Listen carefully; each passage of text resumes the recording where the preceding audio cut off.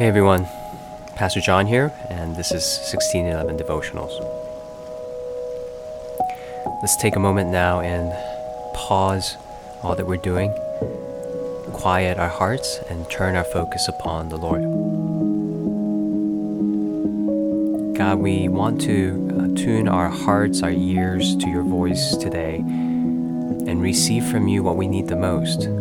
Your voice, your words, your truth that draw us not only closer to who you are, but help us realize who we are meant to be.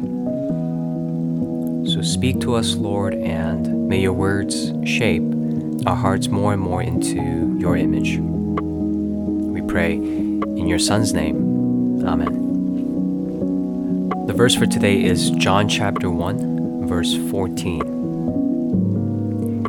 And the Word became flesh and dwelt among us, and we have seen his glory, glory as of the only Son from the Father, full of grace and truth.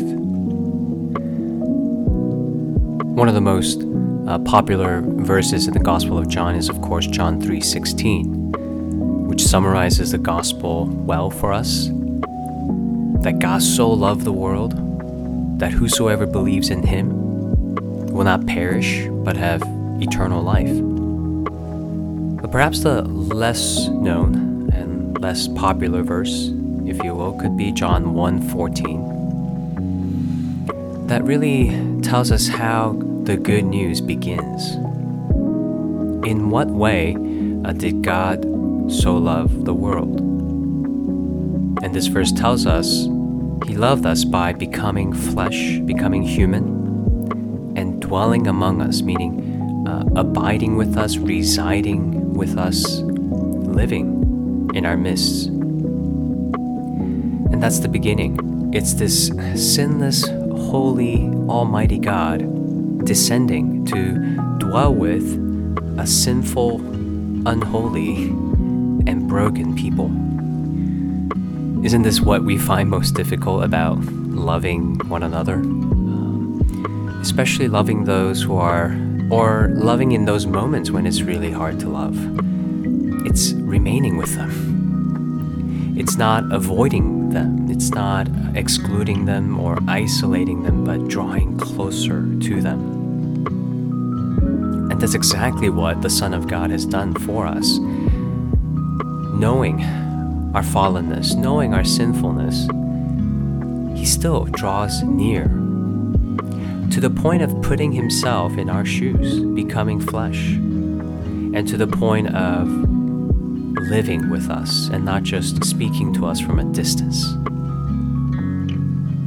And through this we see not only the truth of God communicated to us, but also the grace of God communicated to us. So he is, as he says, full of grace and truth. What might be one way that you can love someone difficult to love this way today? Rather than avoiding, how can you draw near? Rather than simply speaking truth, how can you speak the truth graciously? How can you put yourself in that person's shoes and try to see things from their perspective?